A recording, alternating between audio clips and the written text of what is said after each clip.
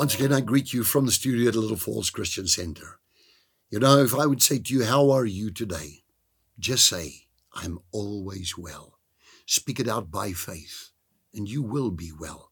And every time something negative happens somewhere, begin to praise God. Praise God because He will carry you through the storm. He gives you strength from day to day. He takes care of you. He gives His angels charge concerning you. You have a covenant with Jesus and the blood of the everlasting covenant that enables you to come boldly to the throne room of grace. You are sufficient in Him. You don't lack nothing. You don't come short of any gift. He can multiply the knowledge in you if you give Him time in the Word. He can multiply the faith in you because faith comes by hearing and hearing by the Word of God. He can multiply the power of your prayers if you pray the prayer of faith based upon the Word. Even the angels move. In Psalm 103, it tells you the words, these words in the last verses of Psalm 103. It says, bless the Lord, you His angels, who hearken unto the voice of His word. In other words, they listen to the voice of His word. Now, if I speak His word, because this book contains His word, not my word, it's His word. It's altogether Holy Spirit. I don't hold this, the Holy Spirit, God holds me. And we are kept by the word of God. And so, with that being said, you know, if I fill myself with the word of God, I don't fear, I don't know fear, I don't concern myself with any particular problem because I feel God's in control. And I just have to know that. I have to trust in the Lord with all my heart. And so let me just go on with what I'm saying here. I spoke about this prayer of Paul in Ephesians 1:15, and I'm into it again where it says, the revelation in the knowledge of Him, the eyes of your understanding being enlightened. This is Ephesians 1:18. And he talks about the spirit of wisdom and revelation and the knowledge of Him. Then he says, 18, the eyes of your understanding, which is a very important word which we have here.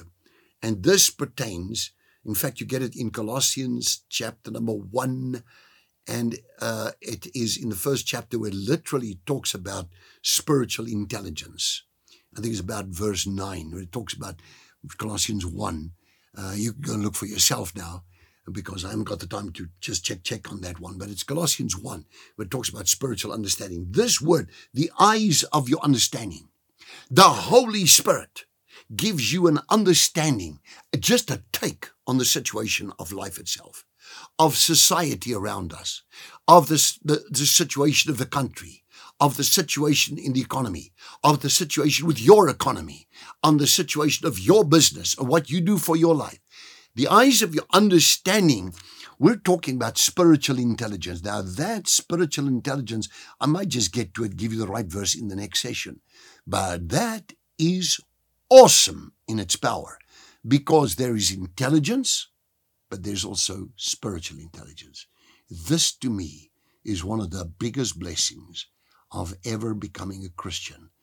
Apart from even being saved, eternal life, that's of course the greatest, receiving Jesus Christ as your Lord and Savior.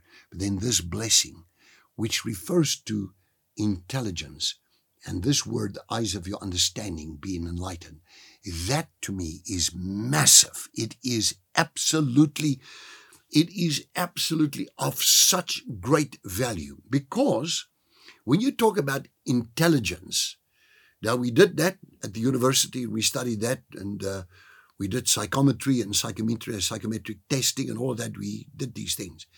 However, remember what I said about a couple of days ago, I said about grace. God working with you. When grace is applied and He's gracious towards you, it releases the power of God through you to enable you to do things that you couldn't do before. But with that also is the spirit of wisdom and revelation of the scripture that is applicable. In the knowledge of Him, the eyes of your understanding of eyes, you look at things in a different way. You understand things from that point of view.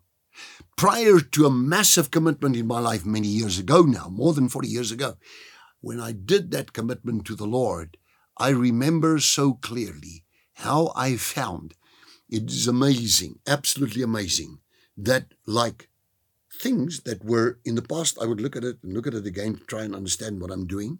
things I studied even at university, things I studied, and I would look at it and I want to just get what is actually said here by this professor. And suddenly, now you look at it and it looks like, oh, but that's obvious because God's now working with you and through you. Let me go on with this tomorrow. God bless you for now. Our time's up on Heart to Heart. I'll be right back with you.